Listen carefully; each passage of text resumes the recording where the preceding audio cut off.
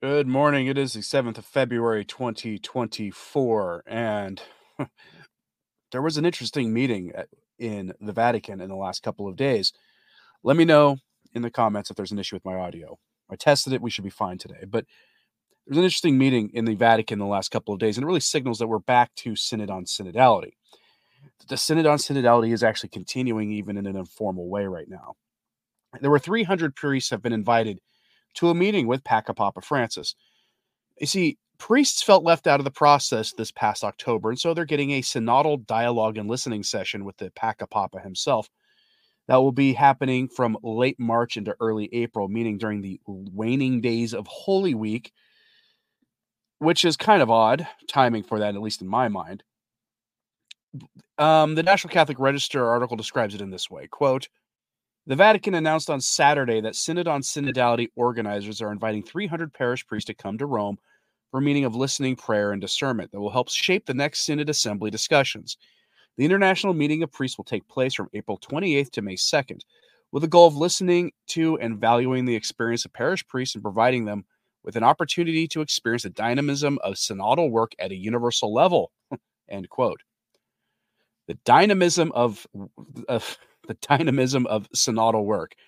I absolutely love this language that they use. It's so ridiculous. It's we often hear, Catholics will often complain that sometimes, a homily will be a little too high level because the priests will start quoting, these great thinkers in church history and that sort of thing. And then oftentimes the same people who complain about clericalism, because that would be a shadow of clericalism, right? Giving these inaccessible homilies, they will then do the same thing themselves when they start using phrasing like an opportunity to experience the dynamism of synodal work at the universal level, which I'm not even sure what that exactly means. But these priests are going to get to have their own synodal experience. So there we go. Good for them, I guess. That's coming up. But today's subject is really synodality and the true purpose of synodality. The modernists want to take the sensus fidelium, the sense of the faith that the faithful have, and to use that to force revolution in the church, the continuing of the permanent aggiornamento from Vatican II, an ongoing, never-ending process of change. And so today we will go and discuss, let's go to our main story. Our main story today comes to us from also the National Catholic Register, where we get this. Female Anglican bishop addresses Pope Francis's Council of Cardinals. Reverend Joe Bailey Wells, as well as Salesian sister Linda Poker and consecrated virgin Giolivia de Berardino of Italy, presented remarks on the subject of women in the Catholic Church. Is anyone else tired of having schismatic heretics lecture the Catholic Church on how the church, founded on the rock of Peter by Christ himself, needs to be more inclusive? Is anyone else kind of tired of this? And this meeting has one purpose. It had the purpose of kicking the door open to some quasi-ordination of women happening in the fall at the Synod. They would not spend this much time and energy discussing this if that wasn't their purpose. This won't be accomplished through a formal ordination, at least not yet. That could come later in a few years under a Francis II. The first step is to create a ministry for women that has all the trappings of ordination without the sacrament, in order to get people used to the idea of lady priests. The true purpose of the Synod is a change in process, with power being decentralized into the hands of the laity, including on matters of doctrine and dogma. They've said as much in the past, and the Synod is meeting again this fall to address the role of the ladies in the church. That's why this lady bishop is here. And we'll put bishop in quotes because she's Anglican. And her purpose is to lecture the man the world accepts as pope on how he should be running the church. The fact that this bishop is lecturing cardinals at the C9 meeting is important, as we will talk about here. Let's get the details from this article. So, lengthy quote here. Quote, "Female Anglican bishop who has campaigned for equality of the flesh addressed the Council of Cardinals on Monday as part of a session dedicated to deepening a reflection on the role of women in the church. Reverend Joe Bailey Wells, who was Deputy Secretary General of the Anglican Communion, was one of the first generation of women to be ordained a vicar in the Church of England in 1995. Married to an Anglican clergyman with 2 children, she has also served as chaplain to the Archbishop of Canterbury. The Anglican bishop, who in the past praised the history of the differences of the flesh for highlighting how institutions are gendered and how institutions gender individuals, also addressed an interreligious meeting attended by Pope Francis in Kazakhstan in October 2022, when she reportedly said the equality of the flesh is part of God's plan. The Council of Cardinals, also called the C9, is a group of 9 cardinals Pope Francis established in 2013 to advise him on church reform and governance. You see why her meeting with them is key. One of the C9's main tasks, to advise the Pope on reforming the Roman Curia, led to a 2022 Apostolic Constitution Predicate Evangelium, called Preach the Gospel. It has also often brought in guest speakers to address the Pope and cardinals on key themes. These guest speakers preaching to them on key themes has led to past reforms. They just told you that in the article. Do you see where this is going? Vatican spokesman Matteo Bruno said on Monday that, as well as Bailey Wells, Salesian sister Linda Poker, and a professor of Christology and Mariology at Rome's Pontifical Faculty of Educational Sciences, the Auxilium, and Giulivia di Bradino, a consecrated virgin and liturgist from the Diocese of Verona, Italy, shared interventions on the subject of women in the Church. The Vatican has not released information on today's discussions, nor published the text of any presentations made at the meeting. I wonder why not. But it comes after the issue of women priests and deacons became a particular focus of the First Assembly of the Synod on Synodality last October.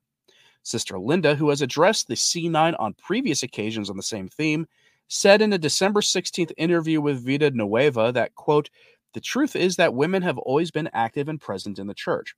However, in almost all contexts, more or less aggressive forms of machismo or clericalism continue to be found. Sister Linda is an advocate for the Marian principle in the Church, a theory originally derived from the 20th century theologian Hans Urs von Balthasar, a suspected heretic, who hoped to have the primacy of the Catholic Church accepted by all Christian denominations on the basis of the integration of the Petrine ministry into Marian mysticism. The merit of reflecting on the Marian principle is to help the ecclesiastical hierarchy to remember that the Church is not only an institution, the Petrine principle, but also mysticism, spirituality, love," Sister Linda said. Synod delegates were divided over the theme of women deacons, but agreed to continue theological study of the possibility of a female diaconate, and for the results of such a study to be shared at the next session of the Synod on Synodality to be held this coming October. Let's pause. This would be like the 3rd or 4th such study that the Vatican has done on the deaconate issue. It was the 3rd or 4th time. They're going to keep studying this issue until they get the outcome that they want, which is to create a non-ordained, but has all the trappings of ordination, deaconate. That's what they want. As opposed to a diaconate, they want a deaconate. Let's finish with this, though. Pope Francis has often chosen to stress the feminine dimension of the Church, recently calling for more women in ecclesiastical governing positions and telling members of the International Theological Commission last November to demasculinize the Church. At the previous C9 meeting in December, when the subject of women in the Church was also discussed, the cardinals concluded there was, quote, "need to listen, also and above all, in the individual Christian communities, to the feminine aspect of the Church, so the processes of reflection and decision-making can enjoy the irreplaceable contribution of women." End very lengthy quote. So everything going on right now really does point to this. A couple days ago, we talked about that new document that Fernandez issued that most everybody read once and thought, well, this seems pretty fine. Well, let's go back to that a second here. See, people are worried that the new declaration of the validity of the sacraments will be used to change the Mass. Now, that may be the case, but I suspect that they'll use paragraph 12 of that document to push the issue. So let's turn to that Vatican document to get a look at what we're talking about here, because it's really interesting when you look at what Fernandez said, because in a way, you can read almost anything into this that you want to. So again, we're here at paragraph 12 of the document, Gestis Verbesque, on the validity of the sacraments. And yes, my Latin is terrible. It just is. Like, in my brain, I can pronounce it properly, but then something's lost in translation when I speak it. But let's take a look at paragraph 12 of this document. Quote, "It is also true that the Church has not always indicated the gestures and words in which this substance Divinitas Instituta consists. For all the sacraments in any case, Those elements appear fundamental with the ecclesial magisterium, listening to the sensus fidei of the people of God and in dialogue with theology, has called matter and form, to which is added the intention of the minister. Okay, so that paragraph is a red flag if there ever was one. It is an opening to the church being able to change the sacraments through a dialogue process with the sensus fidei of the faithful.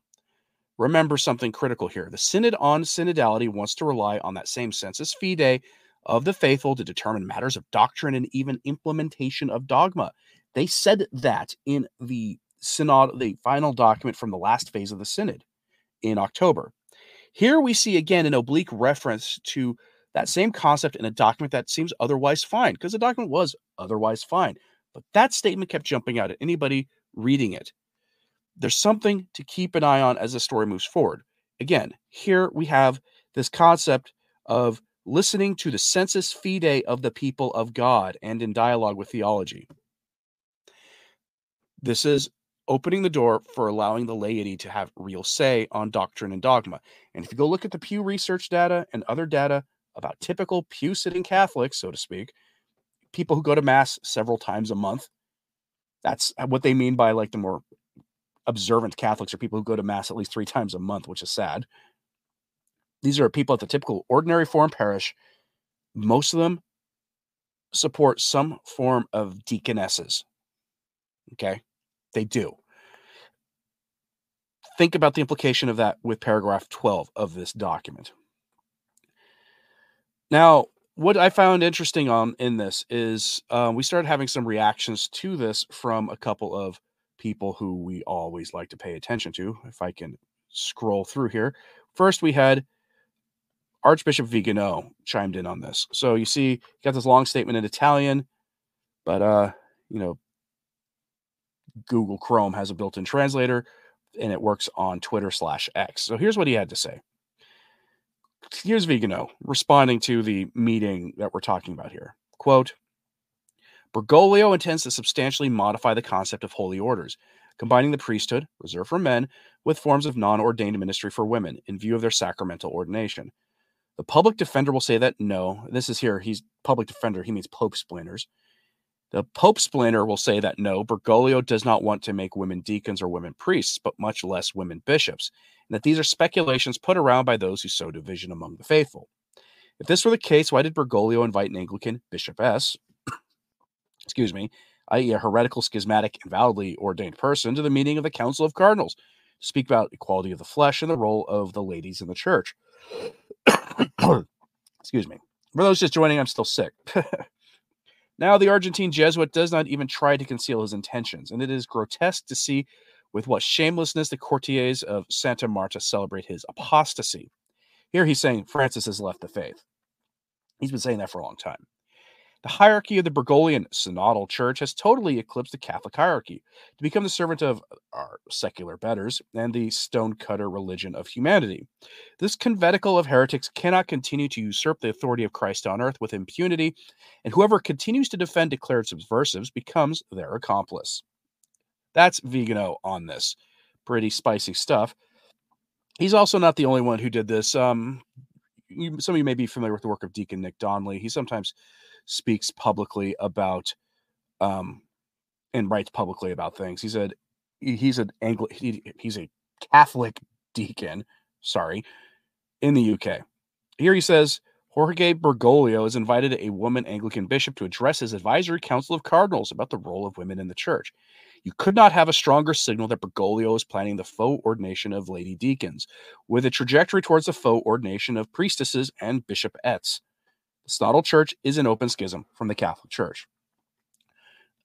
I don't see where he's wrong on this. The mechanism for this is that what the Synod on Synodality said in their final document from the previous phase of relying more and more on the sensus fidelium and bringing laity involved in processes of doctrine and dogma.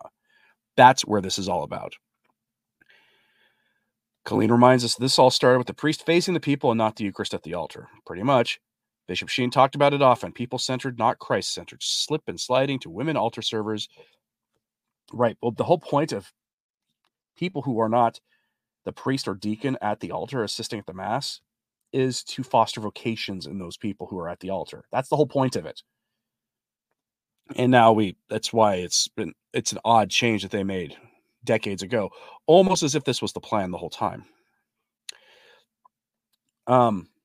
Now, all of these articles, though, do play down the role of the Anglican bishop in this discussion. She has been a lifelong advocate for changing Christian rules on ordination. She was instrumental in broadening that practice in the Anglican Communion. She is an expert giving expert testimony on the subject of Francis. And the LifeSite article makes this pretty clear when you look at this. So let's go to that LifeSite article if I can find it in my. Here we go. No, so here, let's go to the LifeSite article on this. Their headline is Female Anglican Bishop Addresses Pope Francis and Cardinal Advisors on Role of the Ladies in the Church. And then they quote Deacon Nick Donnelly there. Now, again, such themes from the Synod have been emerging in the form of calls for lady deacons, a topic that makes these lady bishops' presentation to the Pope and his C9 group even more significant. While no precise information has been given about the nature of her address, Wells' entire career in the Anglican Church has been marked by her stance at the forefront in the implementation of female orders. She has been described as a pioneer in the spread of equality between the flesh. Wells, she began her theological training at Cambridge University's Corpus Christi College before the Anglican Church had even voted to allow priestesses. Wells was made an Anglican deacon in 1995 and a priest in 1996, the latter being just 4 years after lady priests were allowed and only 2 years after the first woman was ordained. After female bishops were permitted in 2014 and first created in 2015, Wells was made the Bishop of Dorking. She described her desire for priestesses as being not, quote, so much an issue of the ideology of the flesh as a matter of biblical interpretation, on which it seems to me there is room to differ. This is a rejection of the church's magisterial authority, by the way. She's a Protestant, so she's, of course, taking it to be, the primacy of herself or her own hierarchy. But she believes there's room to differ on biblical interpretation on this. The church, the Catholic Church, has the supreme interpretation authority. Always has and always will. Let's continue.